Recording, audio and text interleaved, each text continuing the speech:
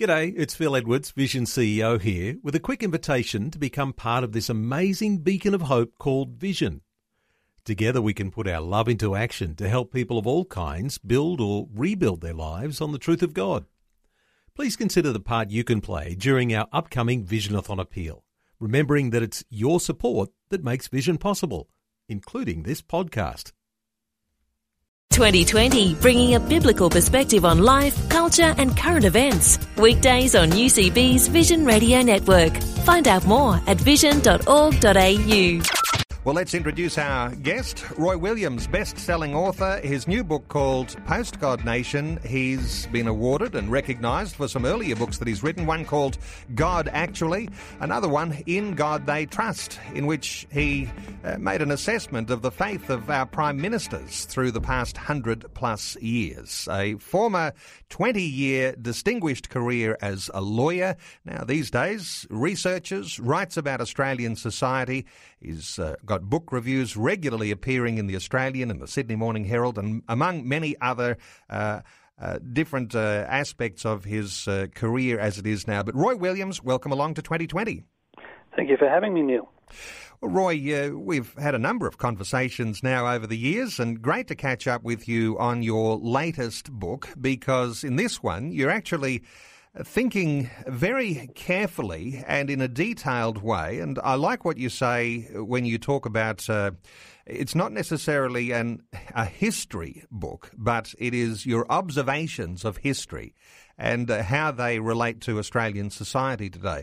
How important is it when you reflect on Australian society to think through the history as well as where we are at the present? Very important, Neil. Half of the book is about the history of Australia seen through a essentially Christian perspective. I felt I had to prove in the first instance that religion had been on the radar in the first place before talking about when and why it fell off. What I found in my research was really quite fascinating. I didn't expect to find quite as much as I did. I mean, obviously I knew that Australia was founded as a Christian country in 1788, but I was really surprised the more I drilled into every aspect of Australian history, just how prominent individual Christian men and women were and how important the churches were. You name it, in politics, the law, exploration, education, science, business, trade unions, everything. It's really quite remarkable. Now, you do have a personal connection to this deep history that we have. Did I read correctly that your great-great-great-great-grandparents were married in Botany Bay? That's correct. At Port Jackson, yes.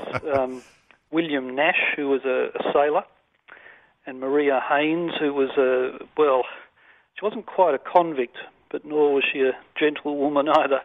They were married. They were one of the first marriages in Port Jackson in 1789. So we might assume they were there at the first Christian ceremony conducted by Richard Johnson in 1788. I was about to say the likelihood is they were married by Australia's first Christian leader, the chaplain upon the First Fleet, Richard Johnson. So what an amazing connection that is. Did you do that genealogical sort of history research of any recent times, or is this something that's been part of your family for a while? My father worked that one out back in the 1970s. I remember helping him with the family tree when I was a kid.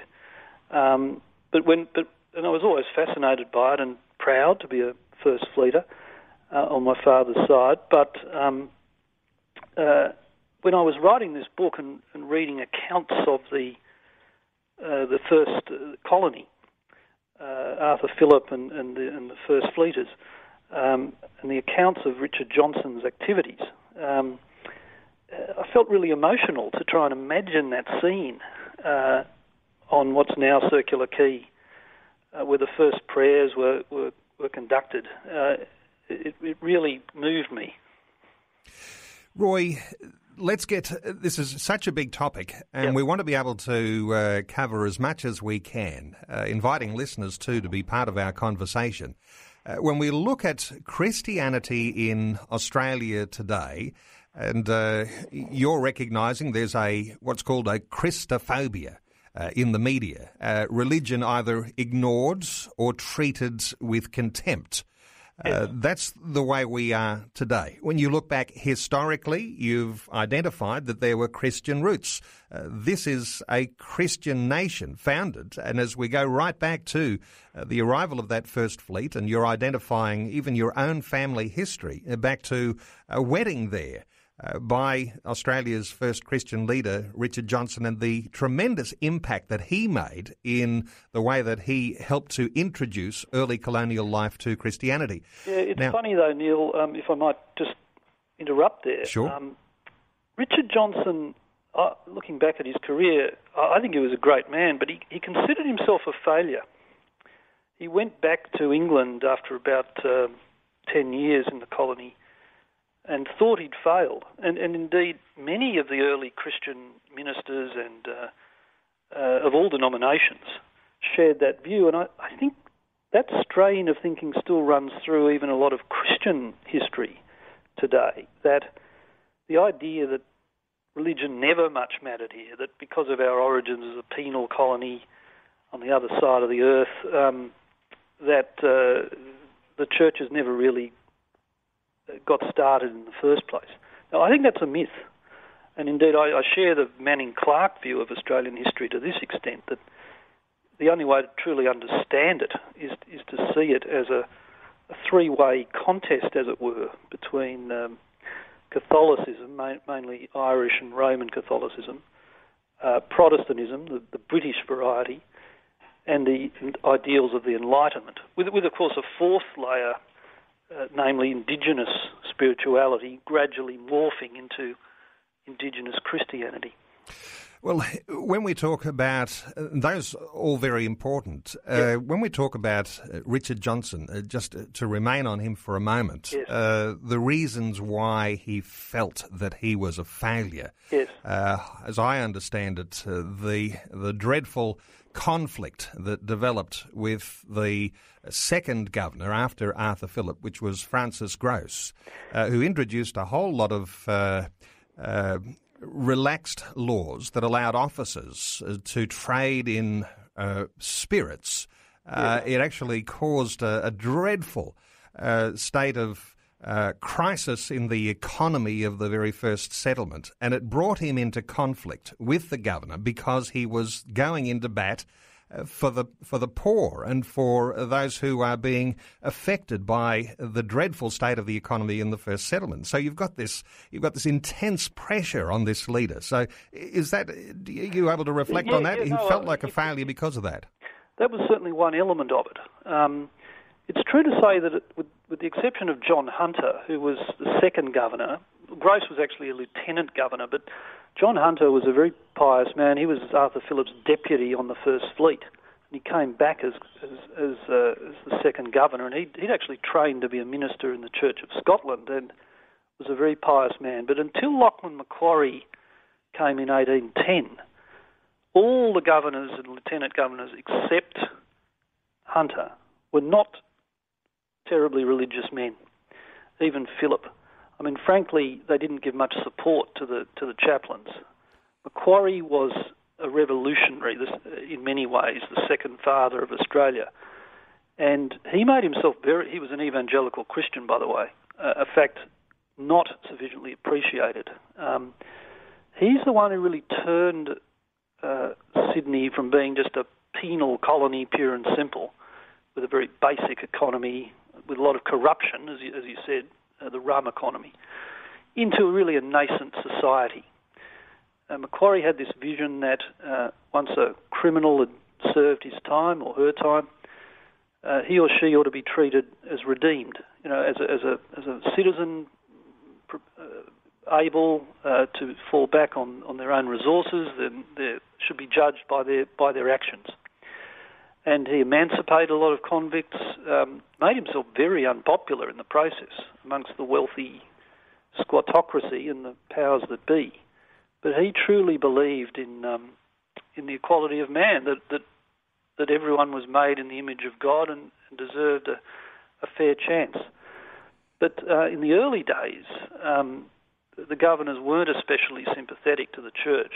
And people like Johnson and Samuel Marsden and others who came after them really were up against it for a long time. It was only in about the 1820s that we see the evidence that the churches really became integral to society.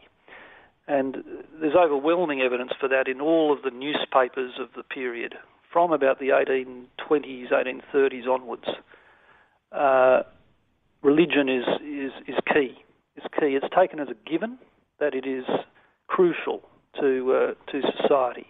And as more free settlers came as opposed to convicts, that became emphasised. And I make the point, you were talking earlier about Christophobia in the modern media. I make the point, which I must say surprised me, that virtually all of the editors of the Sydney Morning Herald, for example, the most important newspaper in New South Wales, right up until the early 20th century, were ministers of religion. That's how important it was. They were a mixture of denominations, but that's how basic religion was in the media. Now, it wasn't always reflected in society, of course, but certainly the upper levels of society, Christianity was the reflexive norm. It's now the opposite, of course. Of course, there was what we'd understand to be sinfulness in the colony, but what you're saying is what was driving the formation of Australia was founded with a Christian worldview, and so the establishment of churches and schools and governmental institutions, these are all Christian. Something about schools. Yes. Early historians of New South Wales look back with amazement at how the first generation of native-born Australians turned out so well. It was almost a miracle when you look back on it, considering how harsh life was here and the strangeness of the conditions. And yet the fact that many of their mothers were convicts, fathers a mixture of reprobates and soldiers, and how did this first generation turn out, and everyone agreed on this, turn out such an enterprising and essentially pretty well-behaved group of people. All sorts of explanations have been given, but I think it falls back on two things the more I looked at it. One was their mothers, even though low-born, were Christian women. They'd been brought up with the basics, and whatever the failings of their own lives, they realised where they'd made mistakes, and they imbued their children with a certain ethos. The second thing is that the churches, or mainly the Anglican Church in the early days, had sole responsibility for education. And despite the sort of primitive conditions in which they had to work, they obviously did something right. That first generation truly was a miracle. And so we're talking about a 19th century in Australian society which was seriously coloured by Christianity. And by the time we get to the start of the 20th century, around that time of Federation, the number of Christians in Australia, those who are ticking the box on the census, and as I understand it, there was only one box to tick, but everybody ticked it.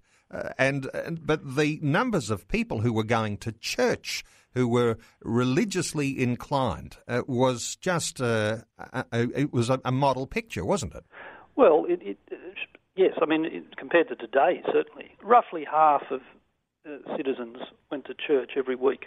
Now, of course, that's not the only test of faith, but it's not a bad starting point. In fact, in two colonies, Victoria and South Australia, it was closer to 3/4. Quite incredible state of affairs when you look at the position now. But as I said, it wasn't just the raw numbers, Neil. It was also the fact that at the highest levels of society, in all fields of endeavour, I reeled off the list earlier, politics, law, exploration and so on, the leading lights were, so many of them, men and women, were devout people who were quite openly motivated by their faith. And I argue despite the bad aspects of Australian history, that on the whole, that was a force for good in all sorts of ways. And I'm happy to go to specifics if people want to ask me questions about it, or you do. Well, let's not go to specifics now because I'm just overwhelmed. There is so much to cover because I want to get to a point where we can say, Roy, in your research, what went wrong? Because what you're talking about in your new book, Post-God Nation, how religion fell off the radar in Australia and what might be done to get it back on. For some people, they think of history and they think, oh, that's something that happened a long time ago. It doesn't matter today. Of course, it does matter today because we have some foundations in place that have been eroded. So when you think of what went wrong, how did we fall off the radar, what are the immediate things that come to mind? Well, I identify 4 big factors and a host of secondary factors. And I should say at the outset, the churches themselves have to share some of the blame. They made some terrible mistakes along the way, some of them well-intentioned, others not so. But there are also factors outside largely the church's control. So, in brief, the 4 big ones, in my opinion, were and are ignorance, a general decline in knowledge of religion, which goes back to the school system, essentially, the secularisation of the state schools in the late 19th century. And I also argue increasing religious tokenism in so-called church schools. So that's point number 1, just that people are not children and are not taught anymore the basics, so they're not in a position to make an informed decision anymore about these questions. So it's secularism by default. Roy, let's get these 4 points out, and then we can enlarge on some. But sure. So we start with education. What's your second point? Second one is war, and I link it with nationalism. So if you look at the census statistics, the 2 big drops in religious belief occurred in the aftermath of respectively World War I and the Vietnam War. Now we can go into detail as to cause and effect, but the insidious effects of horrendous wars, backed by the churches by and large, is, I think, an important historical factor. One that you do get onto when you talk about getting back on the radar is the church's response to war in the 21st century. But what was your third one? The third one is what I call scientism. Not science, scientism, which was the making of science into a sort of religion. So it's the idea that science now has superseded God, has disproved God, a very widespread notion. Obviously, I think it's a false notion, but it is a belief that many people now hold in Australia and across the West. And your fourth one? My fourth one, I think it's the biggest of all, and that is sheer material wealth, so prosperity.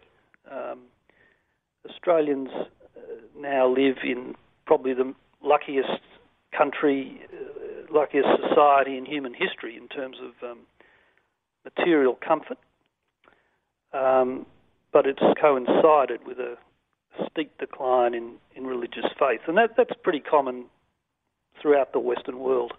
It's the opposite of the second and third worlds.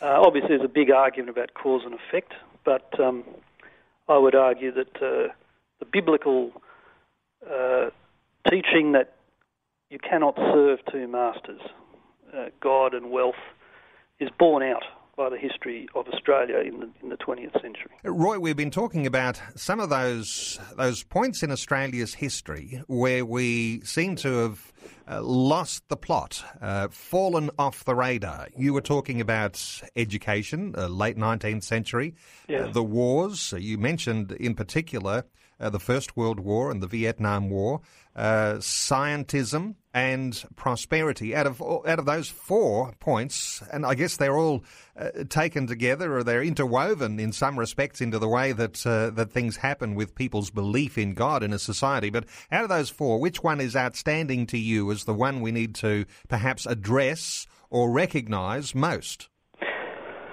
I think ignorance is the one we can do the most about, and it overlaps with many of the others as well, Neil.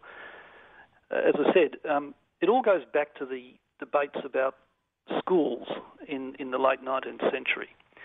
What had happened then was that the population had outgrown the capacity of the churches to provide schooling for all children. And quite rightly, the governments of the various colonies stepped in and said, well, look, we've simply got to set up schools of our own. Now, very few people at that time in politics or in education thought that the teaching of religion in schools would be a bad thing. In fact, most were strongly in favour of it and held very passionate views about it. But that was the problem, that the churches couldn't agree amongst themselves as to what form of religion ought to be taught in public schools. And just remembering that then as now, at least half, it's now closer to 2/3 of children get their education in state schools, not in church schools. So to cut a long story short, the problem was so hard that the powers that be sort of threw up their hands and said, oh, look, if you can't agree, we're just going to make the schools secular. Now, the short-term effects weren't quite as dire as might be imagined, because there were other factors, of course, working in favour of religion at that time. Sunday school movement was very strong and was beefed up in the early 20th century. The Catholic school system operated as a very strong bulwark for religious values, as did some Protestant schools. So it took time for these effects to filter through. But what I argue in the book, Neil, is that for at least 2 generations now, since roughly the 1960s, school students have gone through the system without being taught even the basics of religion. I'm not talking here about intense doctrinal instruction. I'm just talking about equipping children to ask themselves the basic questions, the most fundamental questions of human existence. Why are we here? What, if there is a God, what does that God expect of me? What are the arguments for and against the existence of a God? What do each of the major religions of the world stand for? Now, the level of ignorance out there is really quite frightening, including among otherwise extremely well-educated people. And I count myself in this. I was not brought up in a religious home. And although I was very well-educated, I realised in my 30s that I knew next to nothing about the most important questions of all. And I think that's unfair. I think that's unfair for Australian children. That they come. It's all very well to say, oh, look, once they're adults, they can make up their own minds. But if they haven't been taught the basics, they're simply not equipped to make up their own minds. It's secularism by default. And I think that's why I think the school system is one of the keys to addressing this problem, if there's a will to address it.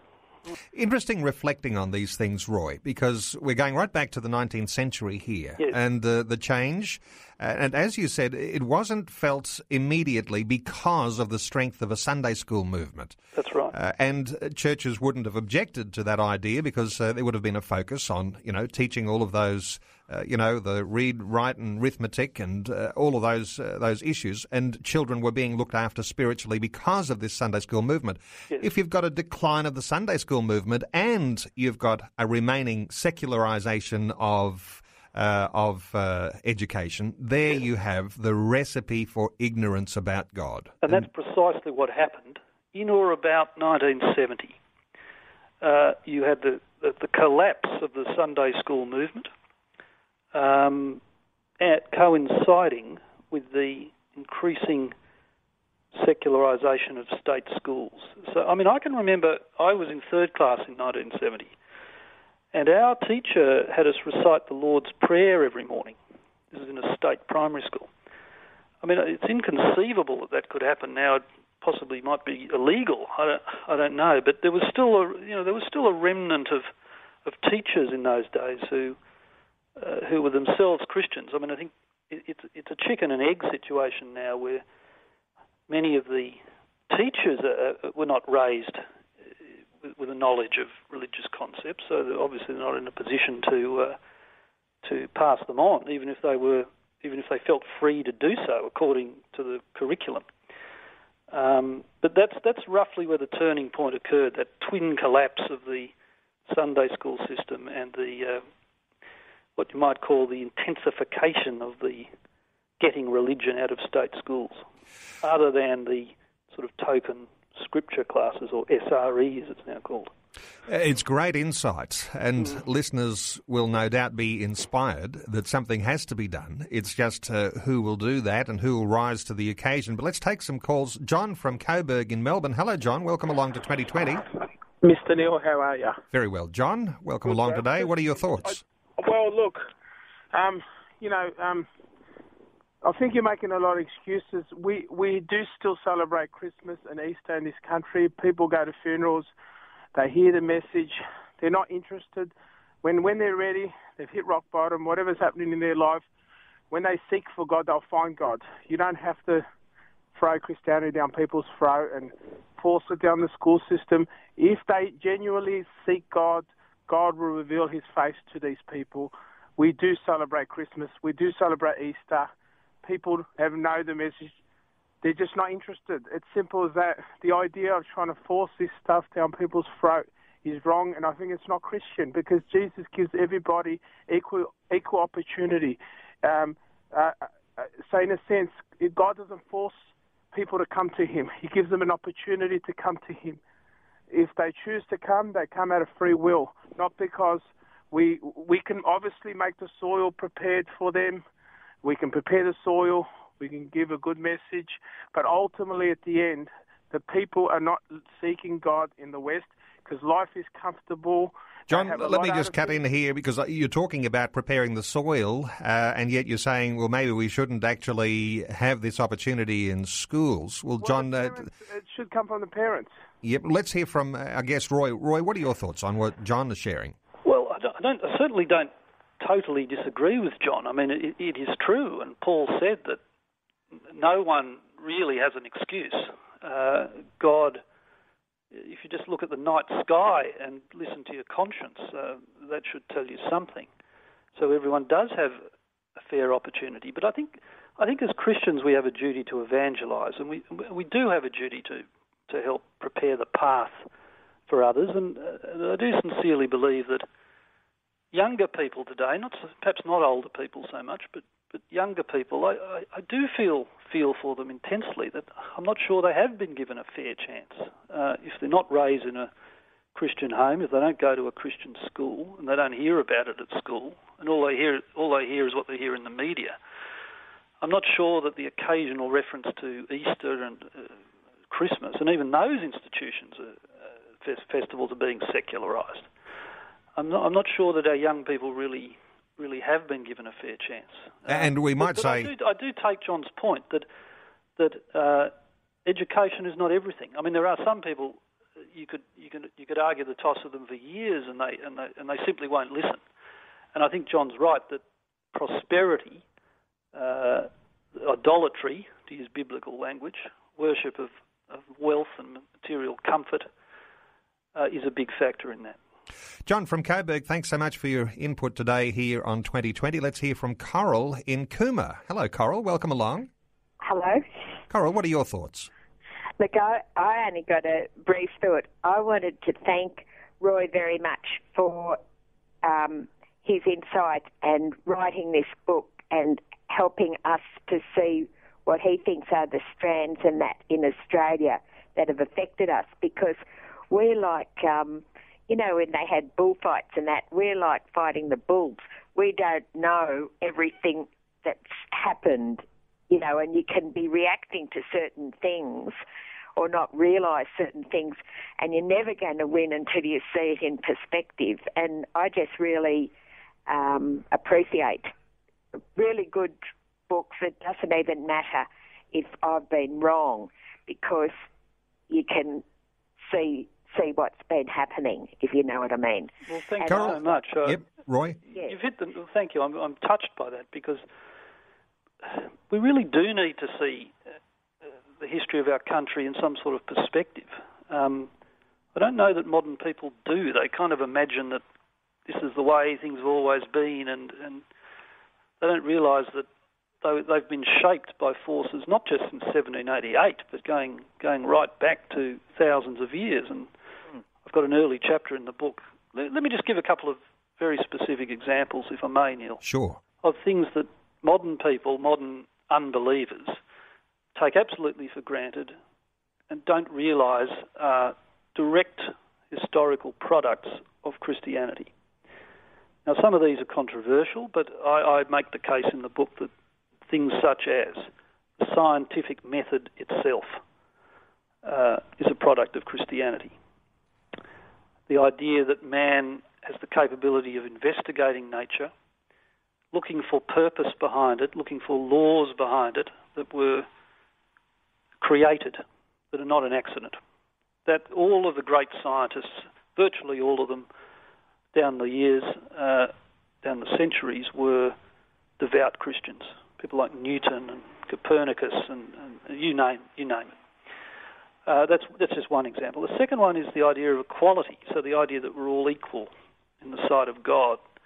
That led in turn to equality in society. So, for example, the abolition of slavery, the growth of the English rule of law, probably the English people's greatest gift to the West, that we're all equal before the law. Various forms of parliamentary democracy. It's true there was a basic form of democracy in ancient Greece, but nothing like the form that developed in the West. And perhaps the most basic of all, the idea that charity, compassion for one's fellow creatures is a good thing rather than a sign of weakness. In the classical world, charity was seen as a weakness. Humility was seen as a weakness. It was the Christian church, building, of course, on the example of Christ, that established these things as basic features of the perfect life. And so we get hospitals, we get schools, we get poor relief, even the kind treatment of animals. All these things can be directly traced to the church. Now, this is a huge historical argument, I grant you, but these things didn't just happen, and that's why what that lady said is quite right. We have to see our society in a wide perspective, not just sort of what happens to be the case now. It's not inevitable. It was not inevitable that these things have to be as they are. Carol from Cooma, thank you so much for your input today here on 2020. Let's hear from Anderson in Mount Barker. Hello, Anderson. Welcome along. G'day, Neil. G'day, Roy. G'day. Thanks for the program. It's really interesting listening to it. Neil, as much as I admire and applaud your abilities as an interviewer, I think you're one of the best that's ever been in this nation. I hope, Roy, you get a similar chance on secular radio, because what you have to say is really important. I wanted to ask a question or raise the point about ignorance. I think you're dead right. The ignorance of people is stunning. I recall my wife's best friend being most alarmed when we had babies 20 or 30 years ago that we weren't dunking them as kids because they'd go to hell if they died before they got baptised and stuff like this. Religious hocus pocus, I couldn't believe it. But the thing that really interests me, I had on one of my building sites a young Irani boy, Muslim boy. We had some interesting discussions, all very friendly and interesting. What staggered me was how little I knew about his faith, which is virtually zip, and what amazed me was I didn't think he was that much more educated either. Now, we have a lot of people coming to our country from different countries, and multiculturalism is the way that things are going, whether you agree with it or not. Decisions are made, and I strongly suspect that a lot of the people making the decisions really don't know diddly squat about the religions of the people who are coming here. and what the effect on our society is going to be in the short, medium or long term. Anderson, let's hear from Roy on some of those points that you're making there, and particularly that if the general populace is suffering with a level of ignorance about religion, Roy, that means that our legislators are also suffering as well. What are your thoughts on what Anderson's sharing? I think multiculturalism is a crucial issue, and I talk about it in the book at some length. I'd say this. Firstly, I don't think that it is one of the main causes of secularisation. In fact, I argue that, first of all, we've been a multicultural society from the beginning, since 1788, where the constituent parts of society were made up of the different parts of the British Isles, so England, Scotland, Wales and Ireland, and the religious differences then between Catholicism and the various branches of Protestantism were as wide, if not wider, than some of the differences today. It's a bit of a myth that we've been a monocultural place. Also, the influx of people of different racial, national backgrounds since World War II was very much helped along by the Christian churches. Catholic Church played a huge role in resettling many of the Eastern and Southern European migrants. Similarly, in more recent times, a lot of the Asian, Southeast Asian migrants have gravitated to the Protestant churches and have become an integral part of the congregations in many of those churches, have strengthened them. I know my own Presbyterian church is a good example. The other point to note is that other religions still only account for, I think it's 7 or 8% of the Australian population, according to the most recent census. So it's still a fairly modest percentage. And I'd argue that Christians we actually have more in common with, for example, people of Islamic faith than we do with the mass of sort of completely apathetic unbelievers in Australian society. At least we're on common ground that there is a creator God who is personally interested in the thoughts and conduct of every human being. Obviously, there are huge theological differences between the main faiths, but I'd argue it's not at the absolute root of secularism. It may be at the root of some elements of conflict in society, but it's not at the absolute root of unbelief. It's an issue we have to be very mindful of course.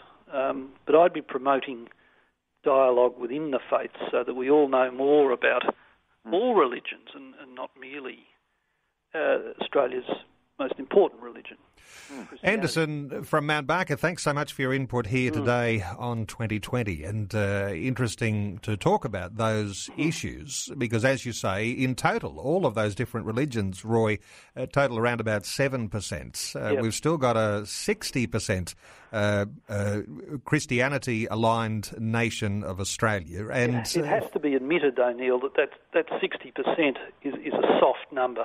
It is a soft number. Yeah. The point I'm making is that sometimes we think there are threats to Australian society that come from multiculturalism, whereas what you're saying is it's not so much that it's the threat, it's this secularism that needs to be addressed, not so much the multicultural aspects of Australia. That is, in a nutshell, my belief, Neil. I cannot get over the fact that all of the waves of immigration since World War II was supported by the churches, by and large, and that the churches themselves have been bolstered, both Catholic and Protestant, by huge numbers of non-British people. Yep. We'll continue our most religious citizens. We'll continue our conversation in just a few moments. There still may be time for another call or two. 1800 316 316. If you'd like to be part of our conversation, we're talking with Roy Williams about his new book called Post-God Nation. Back with more in just a few moments. On the next Lamplighter Theatre. I cannot help but speak of the one who loves me. Jesus? Yes. Jesus is still teaching me about his boundless love. I long to have the same love for him and for others. The Christian has to be dealt with. Why? He has been talking to my parents about his religion. We kill the infidel tonight. Don't miss the next Lamplighter Theatre. Saturday afternoon from 4 Western, 5:30 Central and 6 Eastern on Vision. An important message from the CEO of Voice of the Martyrs, John Wilson. The fires of persecution are still burning fiercely today in Nigeria. Join with me to pray for our brothers and sisters so that they may withstand these flames. Please don't abandon them. Go to our website today at vom.com.au to find out how you can help. Station sponsor Voice of the Martyrs. Visit vom.com.au or call 1300 Martyr today. Voice of the Martyrs, serving the persecuted church. Want wholesome, positive TV the whole family can enjoy? Visit acc.tv. This week's Saturday night family movie, Underdogs, set in rural Ohio, the birthplace of football.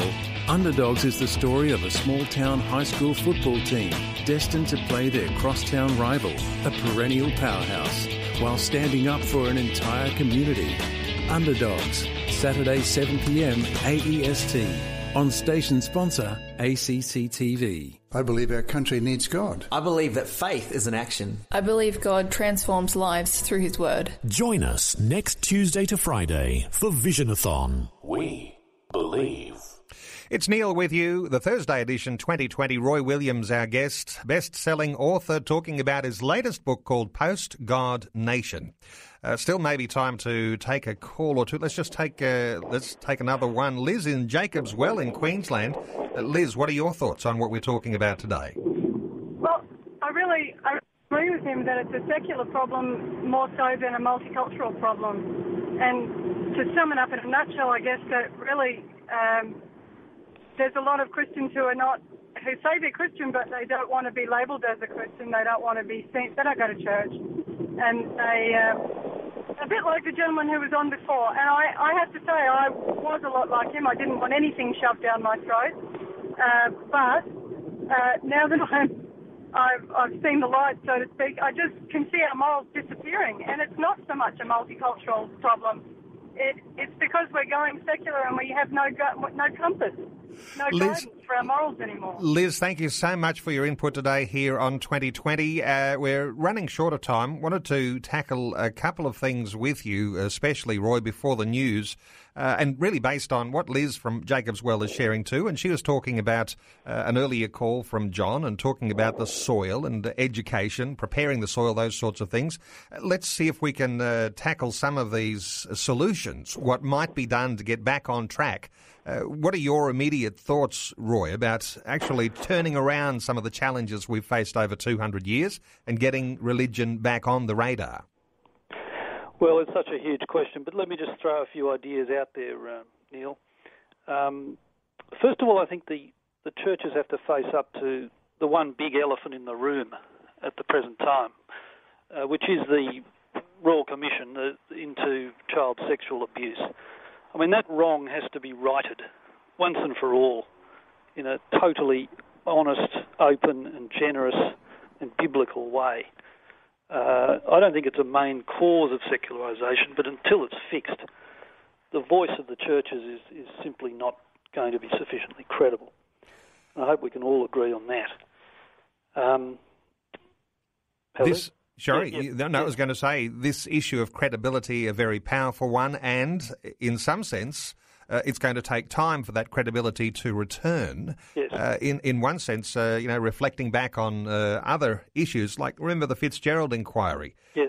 Where in Queensland the police had no credibility at all. After the inquiry, things were resolved, people were prosecuted, and all of a sudden the police began to emerge from that, and they had that credibility again, and today held in high esteem in the state of Queensland. The same sort of thing. Do you think that's a possibility for the church beyond inquiries like this one?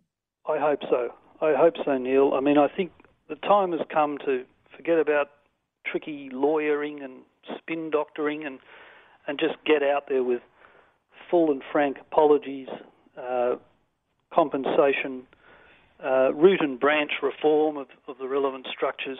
Some of these things have already begun, it's true, but that isn't the public perception. So I think that's a crucial thing. Schools I've talked about. There's a general principle for Christian evangelists. I make a couple of points in the book. One is I think Christians have to be bold. It's no point just offering a wishy-washy form of secularism.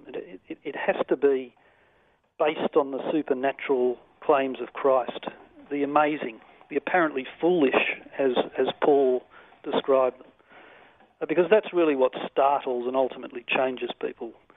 I don't think there's much of a future in just trying to be nice and be like a weather vane and follow the majority. I do think the churches have to try and get on better. The various denominations have to display visible unity in a way that is sometimes lacking. That's another general principle.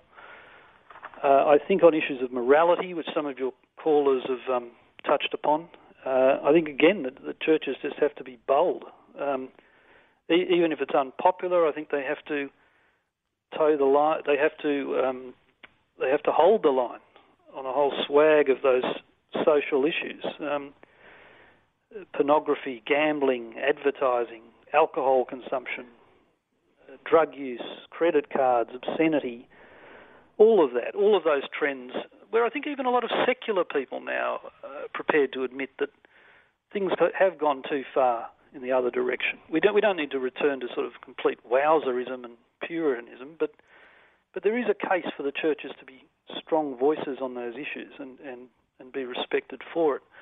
Similarly, on the question of war, the churches, as they have done in recent decades, speak out against hastily ill-conceived wars that Roy, I'm going to have to thousands of people. I'm going to have to cut in because your thoughts. I feel dreadful cutting you off at this point. Right. We're just listening to these, and I know listeners will be hanging on every word. I'll point people to the book. It's called Post-God Nation: How Religion Fell Off the Radar in Australia, What Might Be Done to Get It Back On. You can get a hold of that, ABC shops, Coorong, good bookstores. Roy Williams, always good getting your insights, and no doubt we'll get another opportunity another day to delve a little deeper. But thanks so much for being with us on 2020. Thank you so much, Neil. Like what you've just heard? There's more great podcasts, or you can listen to us live at vision.org.au. And remember, Vision is listener supported. Your donation of any amount will help us continue connecting faith to life. Learn more or donate today at vision.org.au.